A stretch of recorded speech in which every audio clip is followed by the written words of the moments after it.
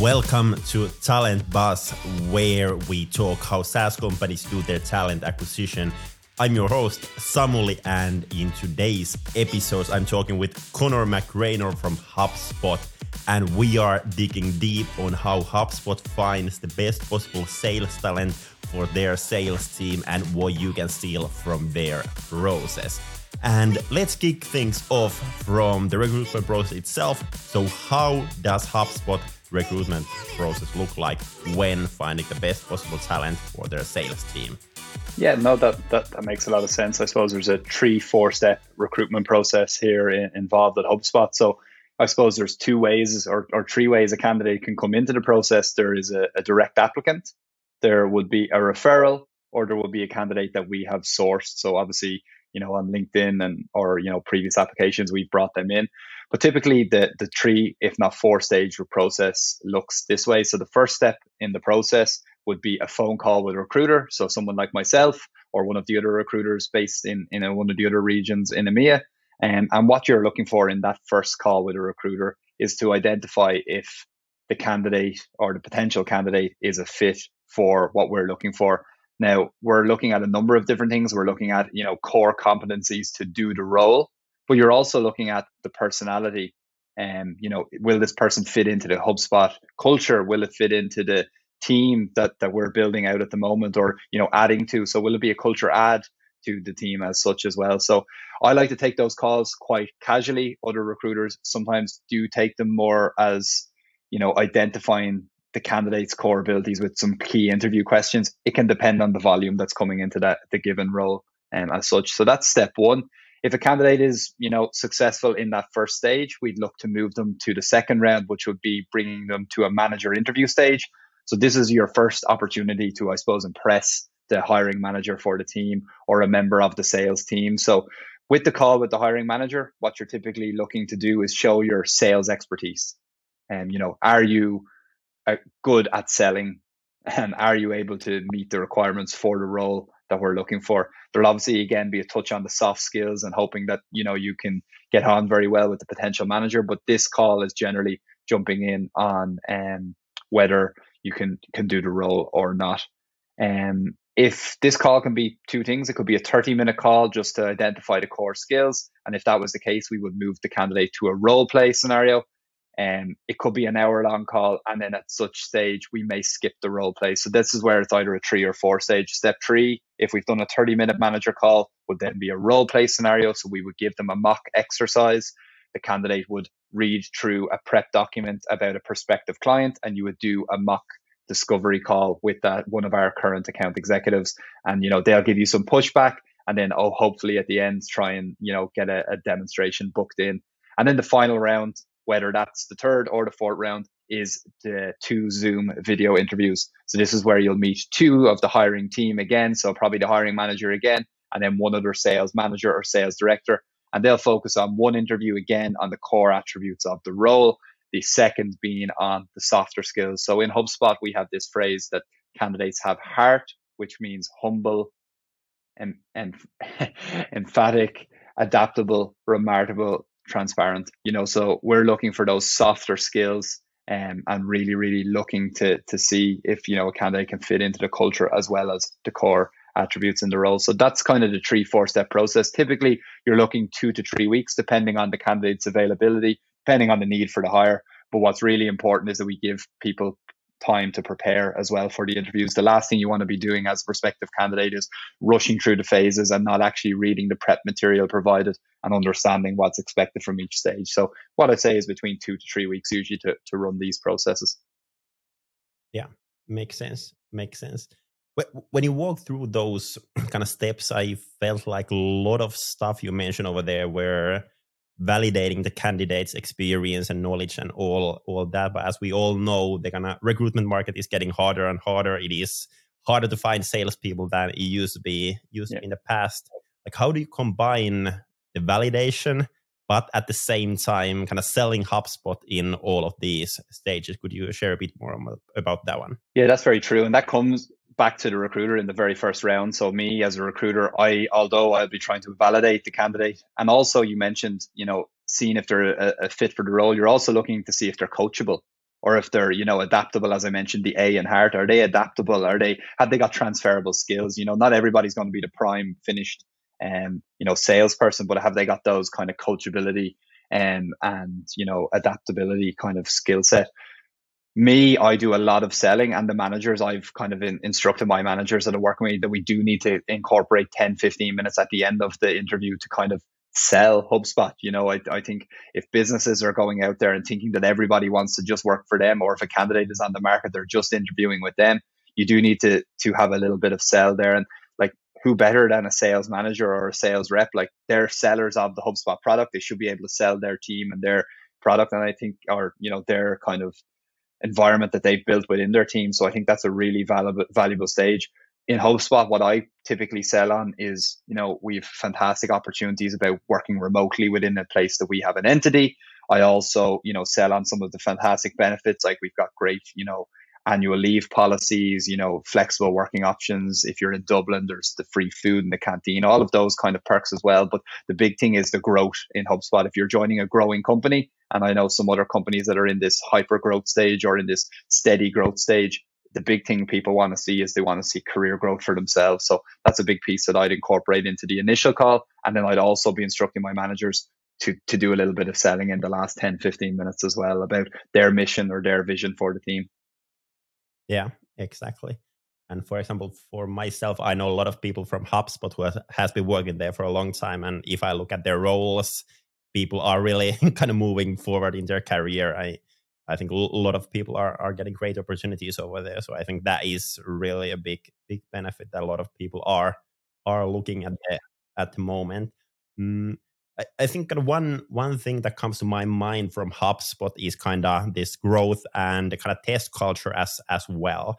Like, during your time in HubSpot, has your kind of recruitment process been the same, or have you kind of tried new things that, hey, should we have some additional step in the process, or hey, do we really need this stage, or could we do this some other way around? Yeah, that's fantastic you call it out. We're actually in the moment, we're in a bit of a trial period at reducing.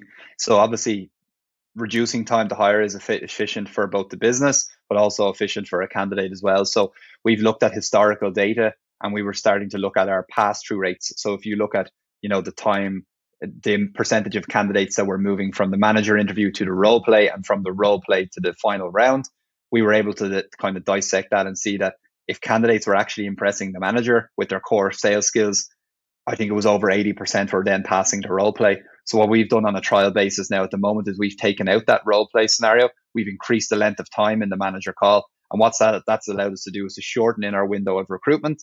So we've gone from that 3-week process to maybe just over 2 weeks, from, initial call to close of the candidate versus, and that's allowed for a more smooth, streamlined process. It's given more time back to our managers, and it's allowed us to take out part of the process that's not necessarily be needed. Now, this is a trial basis. We'll be able to look at the data and see the quality of the hires or the quality of people getting to the final round and reassess. But I think that's where, you have to have that analytical mindset. Although we've hired some fantastic people over the past, my 2 years working here, I'm always looking for ways to make a more efficient or streamlined process, but also looking at the data involved, the performance of the people that you've hired, and see, is there trends or is there anything that we can identify to make it a more smoother process for the candidate, but also allow us to have a more high quality hire into the business as well. Exactly.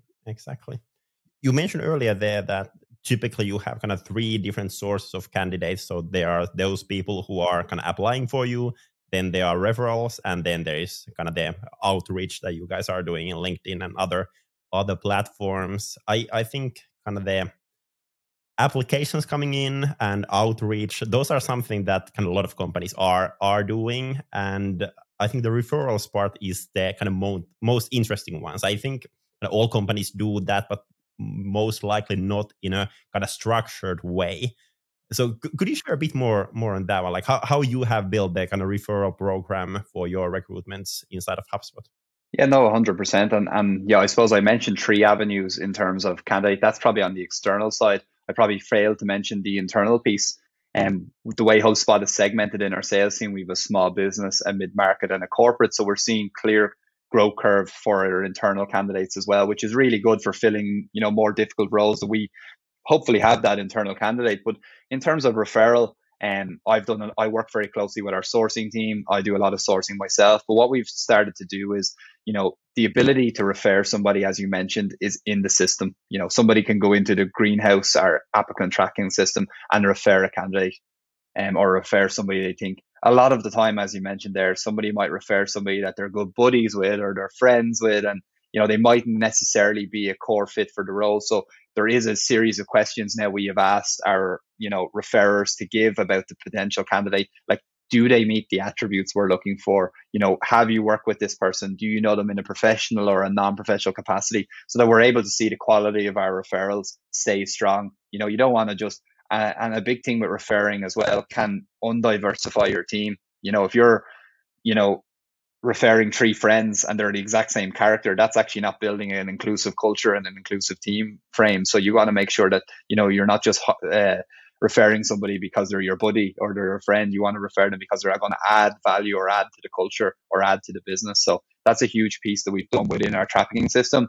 On kind of, as a recruiter and enablement side of things, myself and the sourcer have sat down with the team and within our recruitment team. We've sat down with the sales team. We've got them on a Zoom meeting. So we use Zoom internally in HubSpot. And what we've done is we've shared a couple of Boolean search strings that can be used on the standard LinkedIn. So we're not talking about LinkedIn Recruiter. Anybody, I'm sure you're aware, and a lot of people are aware, you can actually search, Boolean searches within, your own LinkedIn profile. And what we've done there is we've just given a very broad, like, account executive or sales executive and, Nordics. And what we've asked them to do then is search in their own connections. So this is where people have maybe connected or have referred, and they're saying, oh yeah, I forgot about that friend, or I forgot I went to college with this guy, John, or this girl, Mary. And they're suddenly now actually working as an account executive in another tech company or another space. Maybe I could refer them. So we've kind of enabled our salespeople to find their own connections, first connections, second connections, and then ask them to kind of contact them and make the referral that way. So we're kind of enabling our salespeople to be sourcers for the recruitment team. And it's really, really helped. We've added value there, and you'd be surprised the amount of really good kind of connections our sales reps have that they've forgotten about. Oh, I went to college with this girl, or I went to college with that guy, or I did an Erasmus year in Germany with this person. They could be good for our DAC sales team, So really, really good way of enabling your sales team to take the heavy lifting, I suppose, off recruitment as well. Sounds good. And is there some kind of bonus model, or kind of what gets your salespeople motivated in doing that one rather than only focusing on sales? Yeah, so there is a referral bonus of $900 for every referral. So it used to be, I think, when HubSpot started, in Dublin, 8-10 years ago, and they really started establishing a presence, there was different tiers of referral bonuses. So if you referred an engineer, it could mean $4,000. If you referred a salesperson, it might be $1,000. And then if it was a entry level role, it might be $500. But now we've standardized it across the business that anybody can refer somebody in. If they get hired, they get $900. Unfortunately, us as recruiters, we can't refer people because that is our job, which is a pity. But at the same time, it does enable the salespeople to kind of be rewarded for helping us out as well. Yeah, sounds good. But then maybe kind of one interesting thing kind of regarding recruitment is kind of the employer brand and kind of how well known your brand is. And I would say from all the companies that I know, HubSpot has quite a well-known brand. And I can imagine, for example, when you contact people on LinkedIn and then a salesperson sees, hey, it's from HubSpot, there is a higher chance to getting some kind of reply from that person. So what would you say, like, compared to your past different places that you have worked, have you noticed that kind of the brand helps a lot, for example, when doing sourcing, when doing outreach, when doing recruitment and all that? Yeah, no, I think HubSpot has built a fantastic brand as such, and those orange backgrounds with us holding the sign, or the big smiles. But what I find and what is so exciting about working at HubSpot is that this is so authentic. This is not like you're not being pushed by your manager to post the amazing things that are happening. It's just built within the culture, and I think that comes from our senior leaders within the recruitment space. You've got Katie Burke, the chief people officer. You've got Becky McCullough, the VP for recruiting globally, and then us in EMEA, and on the international side, we've Adele Murray, who has driven, a really good best practices about how great our culture is. But, everybody's posting these things authentically. And that's kind of, I suppose, the end goal for what companies want. But in terms of, having that brand awareness, it's so, so important. I think like social media and these Gen Zs or the next generation that are coming up, they get their source of truth is now social media. And LinkedIn is now a form of social media, whether you like it or not. You do see the kind of, heartwarming stories, the upsetting stories. It's now moved away from just being a job search or a kind of job updates board. There is that kind of personal aspect of people's lives as well, and it is turned into more of a social media piece. But I would be encouraging companies to really look into their company branding, and kind of the way they update their business. I think it's a vital, if the first thing I would do if somebody reached out to me on LinkedIn about a job, would be look at their company page. And if you go into the company page and you see a white empty square without even a logo, and then you start to click in on the people in the business, and they just have founder, CEO, and then no other businesses, and you can't see anything about the company, your natural reaction is to go, oh, that would be a bit risky. It's not really attracting. Whereas if you click in, you see this lovely employer branding, you go onto their business page, you see that they've welcomed 2 new hires and they've done a little bit of a blog post about them. It's not a massive uplift in terms of what's needed from the business, but the amount it can do for attracting those prospective candidates is monumental. And I've definitely seen that, like with reaching out to people. I was lucky enough, I worked at Google before, so I had the same kind of attraction. People like the brand and they like the name. It makes a huge difference when you're reaching out to the passive candidates, for sure. But more and more companies are doing it now, so it's becoming, harder and harder and more competitive. But definitely, if you're a smaller company or an agency or, a business trying to get off the ground, a huge thing to do is to make sure that you've got your branding piece right and you're not forgetting to market yourselves. And that can be very simple as using a free piece of software like LinkedIn and really putting your name out there. You don't need to be paying for sponsored ads. You don't need to be putting sponsored posts up. We're just talking about small little business updates. If you have a social gathering, whether it's hybrid, whether it's, in the office, somebody's come into the office, somebody brought a puppy or a dog to the office, putting up a cute picture of the puppy, or that kind of thing. So you want your employees to be advocates for the business at the end of the day, evangelists as such. Like me, I'm a HubSpot evangelist all the time, and it's by posting authentic posts. It's not that somebody's going, Connor, come on, you need to post again, and on LinkedIn you haven't posted in a month. You'll notice sometimes I post 3 or 4 times in a month, and the next month I won't post at all, because it's the authenticity of what I'm posting is what's important here, and that comes from the top down 100%. So I think company brand is a monumental move that people need to really, really latch onto and grab onto. Yeah, exactly. And I think kind of, I would say, a mistake a lot of companies do on that one is that they believe that a brand is built overnight. They are thinking like what our employee value proposition should be. Let's work on that one, then publish that one once on our LinkedIn and our career page, and then we are done. But in reality, if you really want to build a brand, employer brand, it takes time, lot of time. And I think what you mentioned there about being authentic, I think that is, for example, something we've tried at TalentBee. For example, last Friday, I just did a LinkedIn post about 10 failures that I did as a startup founder. And I think that was like super authentic, a lot of likes, a lot of comments, and kind of really sharing that this is a place we are, rather than being like, hey, everything is perfect within kind of our company. Yeah, no, 100%. And you don't want this big bank of information, like you said, blog posts, pictures, and then somebody goes in, looks at your, TalentBee. Oh, great. Oh, they were really active 8 months ago. I wonder what they're doing now for the last 7 months. You got to keep that wheel turning. And I know it can be difficult, but the authenticity is fantastic. Yeah, and I saw the post that it was really interesting. So some good call outs there as well. Good.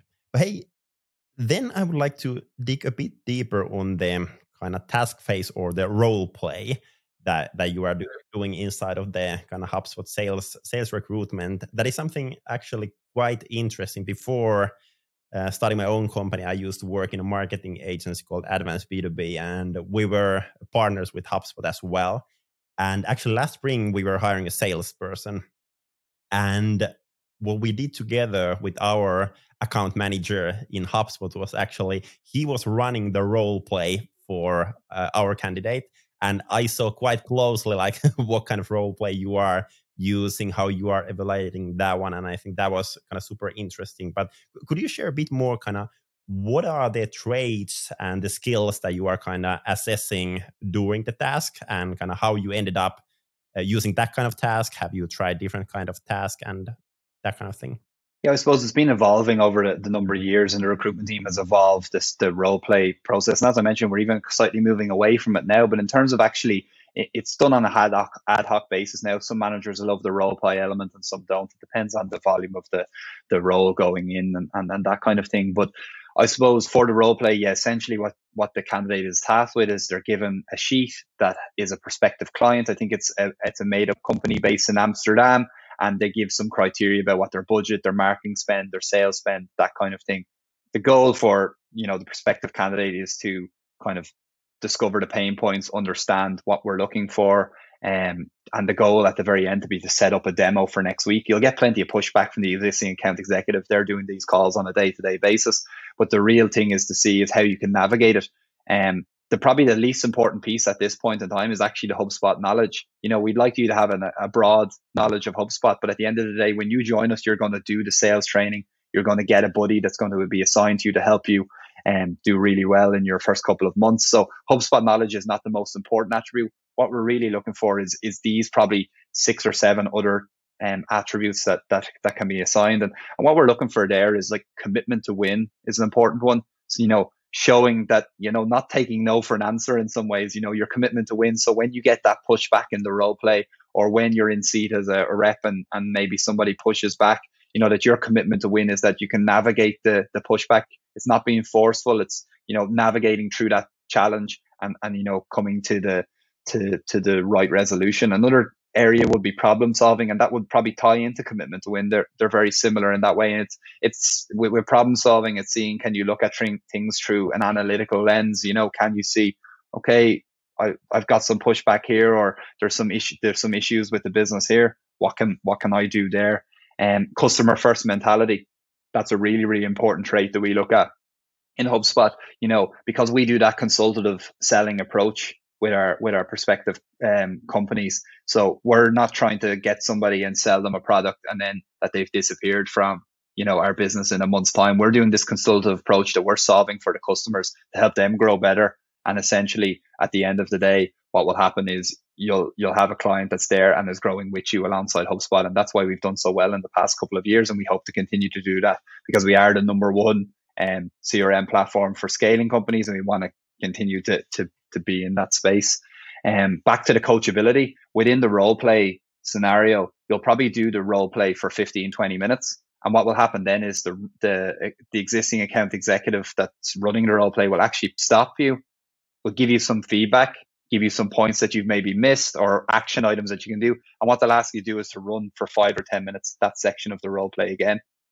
And this is try to see, can you take back on feedback? If one of the reps tells you, you need to be more concise in your points, you need to have clearer communication skills, and then you run the role play the second time and you do the same thing again, that's not really showing the coachability attributes that we're looking for there.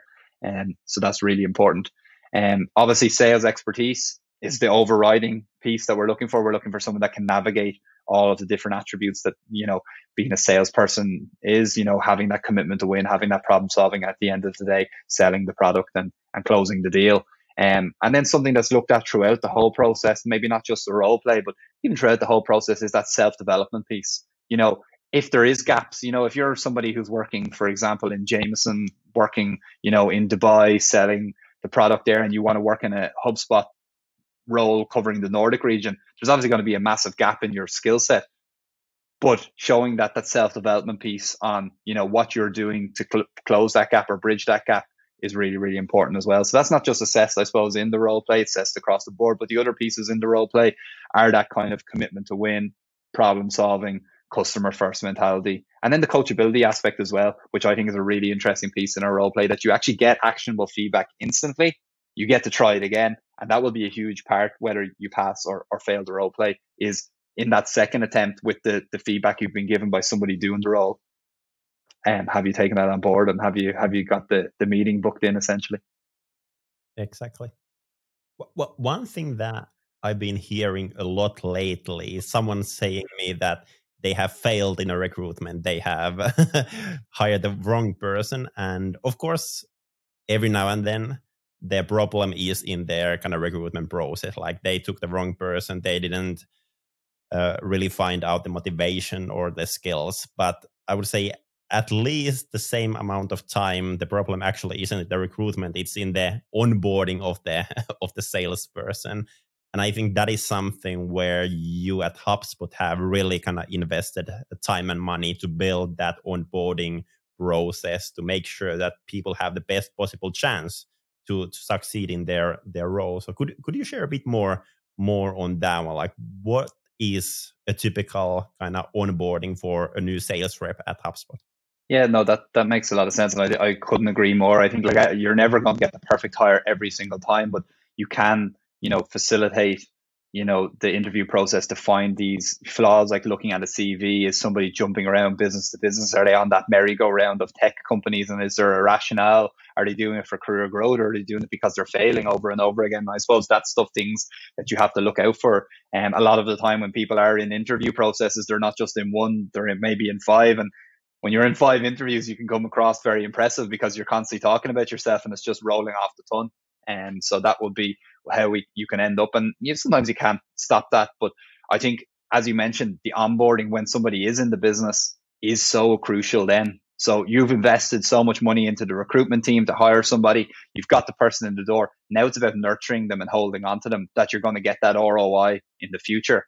In HubSpot, what we have is when you join us so we have start dates at the start of every month.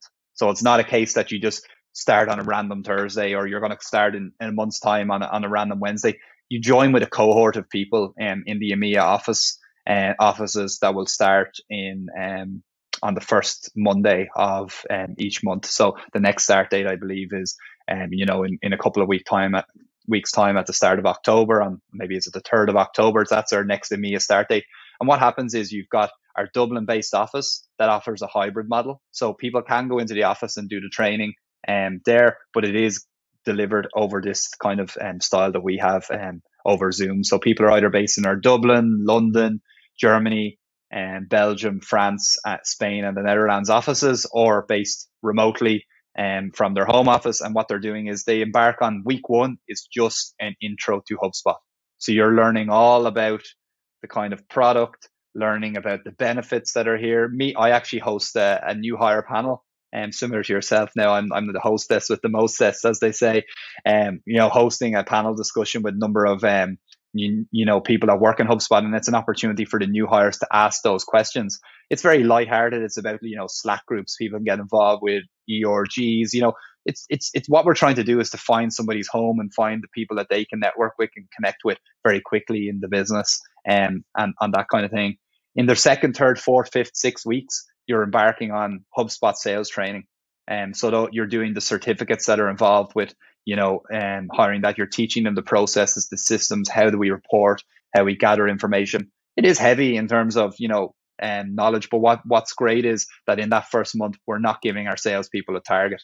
They're not expected to jump straight on the phones and start selling. Although everybody's like, yeah, I needed somebody yesterday to join the team. I need another body on the ground. That's the biggest mistake a business can make, is expecting somebody, even if they're coming from a similar company, a similar background, to jump on the phones in their 2nd week and start selling the product. You need a clear onboarding of the product, of the processes, and those best practices will pay off in the long run. I suppose what kind of happens then for our sales reps is they do go into the funnel in their kind of 2nd month. And what they have then from there, it used to be a 6-month ramp up and draw period. It's now a 9-month period. So we've actually increased that out. And why we've done that is to set our reps up for success, so that they don't jump from month 6 to month 7 and have a big jump in, carrying the full quota. So as I'm not sure if everyone's aware, with a ramp and draw period, what you're kind of looking at is that you've had a reduced target, In your first months, you maybe have to close one small deal. You'll be buddied up with one of your senior teams and senior members of the team, and they'll be helping you kind of coax that one across the line. And then you'll slowly, incrementally increase your target. This will allow, this is a really fair and equitable kind of process, and allows people to ramp up slowly. And you also have to be thinking those months ahead, especially in the Nordics. We've got that Nordic summer. Can I close the deals now? Can I hold some deals for those months as well? So, and that's stuff that you'll be outlined and helped with over that 9-month ramp up period. But that's what's really good about HubSpot is we focus on your nurturing and training in the first 4 to 6 weeks. In month 2, then you'll start working very closely with a buddy who will show you kind of shadow calls and assist you with closing the deals, etc.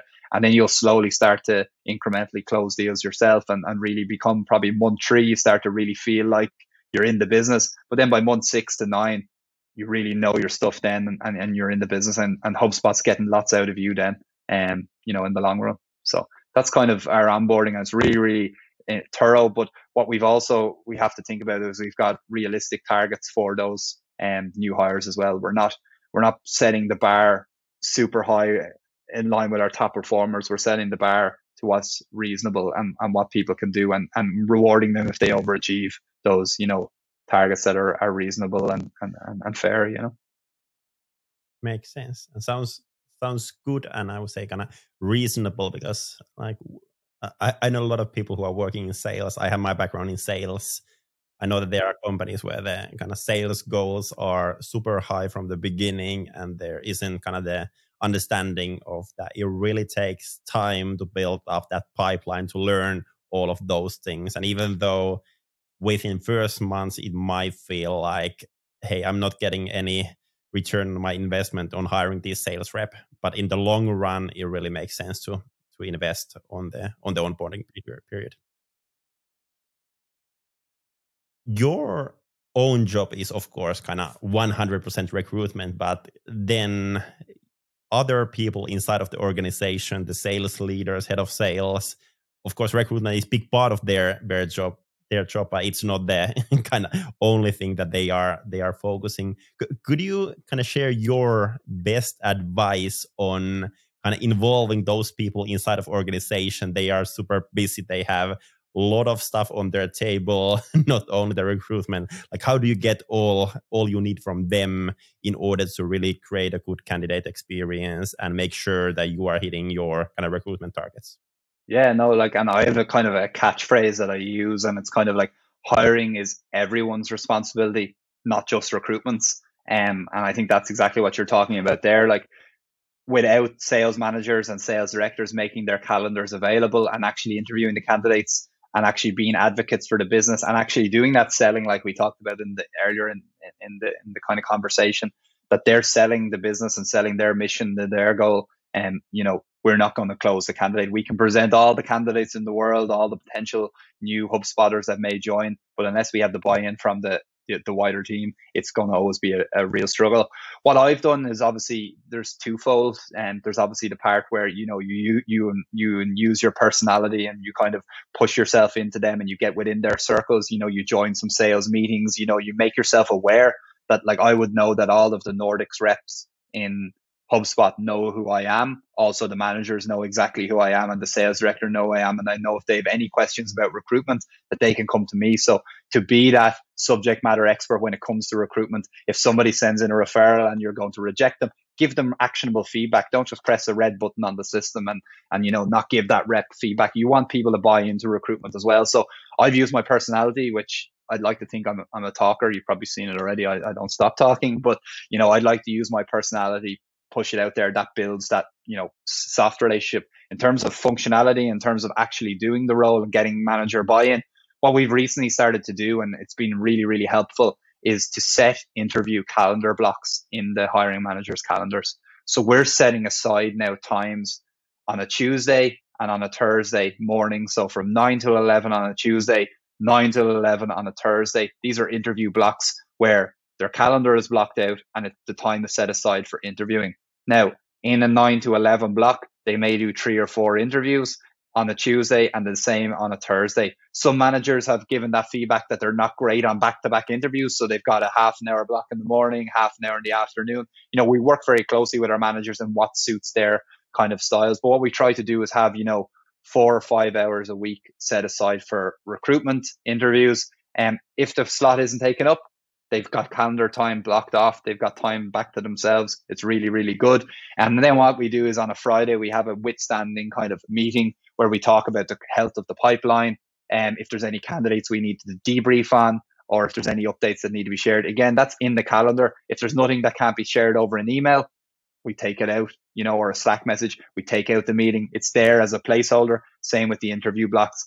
As everyone's probably aware, with working in recruitment, it can be a feast or a famine. It can be super, super busy, or it can be very, very quiet. So, to have these calendar blocks in and that things can be super busy and sometimes and very quiet in others, and that you may, and again, that falls back on building a relationship with the manager, that I'm going to have to approach them now coming to the end of this year and be like, hey, we're actually going to have to do a little bit more than just the 4 calendar blocks that we have in. I'm going to need a little buy-in for 2 or 3 weeks here, but having that relationship build with them, they understand as well. So having really good structure, using the calendar as well, but also using your personality and kind of data points to sell your kind of value added to the business as a recruitment team is really, really important there. And it's working very well. And we've always kept our headcount where we need to be in the Nordics, and hopefully that we'll continue to do that. And because of these, clear processes, but also the really good buy-in from the hiring team here. Yeah, exactly. Maybe one more question regarding the kind of, you mentioned there, like kind of hitting those goals. And I know a lot of companies are doing their recruitment in a still quite kind of ad hoc style that, hey, no, we need a salesperson. Like how long ahead you are planning your recruitments? For example, do you already know what kind of people you need in, let's say, end of next year? Yeah, so like what we kind of look at there in HubSpot is we have kind of an ideal number that our headcount plan is going to finish at next year. That's kind of a number that we need to get to. So for example, if we're at 11 in one team, they may be sharing that we need to be at 16 next year. And that's not clear and defined, but that's kind of where you're at. So for me now, I'm looking at next year going, okay, maybe I have to hire 3 or 4 people into the business within this team. I'm already pipelining and planning now, speaking to candidates, being very transparent on that very first call. Like, hey, we have an opening coming in December. We have a lot of competition. There's 6 people in the process now. There may be 10 after this week. Chance of you getting this role, 1 in 10, most likely. But what I want to do is I want to rule you in or out for future opportunities. And when that opportunity comes, that I can just knock on the door and be like, hey, Samuel, Alona, Nina, whoever it is, I've got a job for you. Do you want to come and join us now? So pipelining and planning ahead allows you to have that quality in the pipeline all the time. What we're looking at too as well is like they give these numbers on an EMEA wide level, but you also I have to look at Nordics in a different light, because people don't want to join a business in June, July, August, or September in kind of in the Nordic region. They want to kind of join in early in the year, or late at the end of the next year. And so for me, I'm going to have to try and front load my hiring. So I'm going to have to speak to the sales ops team and to our recruitment leaders and be like, hey, I have candidates ready. Can we get permission to pull some of these hires forward? So that's the way our lens is kind of looking at it. But what we do have is we've clear numbers for the rest of this year. And we have some kind of stretch numbers for Q1 of next year, and I'm working towards them now. But that allows you to hire the best people, because I'm working towards people. Like there's people I will speak to this week that will join us probably middle to the end of next year, and people think that's maybe crazy, but that's the way. If somebody wants to join the company and that's the way they want to join the company and they're the best fit for what we're doing, the opportunity will come back around when the headcount allows it. So you got to always be planning ahead. If you work on that ad hoc base, like, oh, we need a salesperson, open the job. Oh yeah, we need someone to start at the end of September. Perfect. We'll run a process now over the next 2 weeks. That's not going to allow you to have the best candidate and join your team. It's going to have you the one that's most available and most ready in the next 2 weeks. But that's a little bit of luck as well. That candidate could turn out to be the best person you ever hired, but also, you haven't done an equitable process where you've ran it over a period of time and actually got the best of the best, and been able to. I know we should never compare candidates, but at the end of the day, you have to compare what one person can bring and what another can't bring, and find the best person for your team.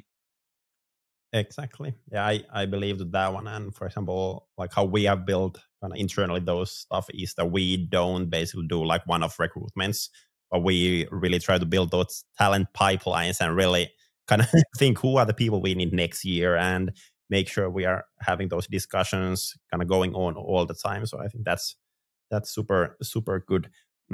Lastly, I want to ask you, if you were a SaaS founder, what would be one thing that you would steal from HubSpot recruitment process?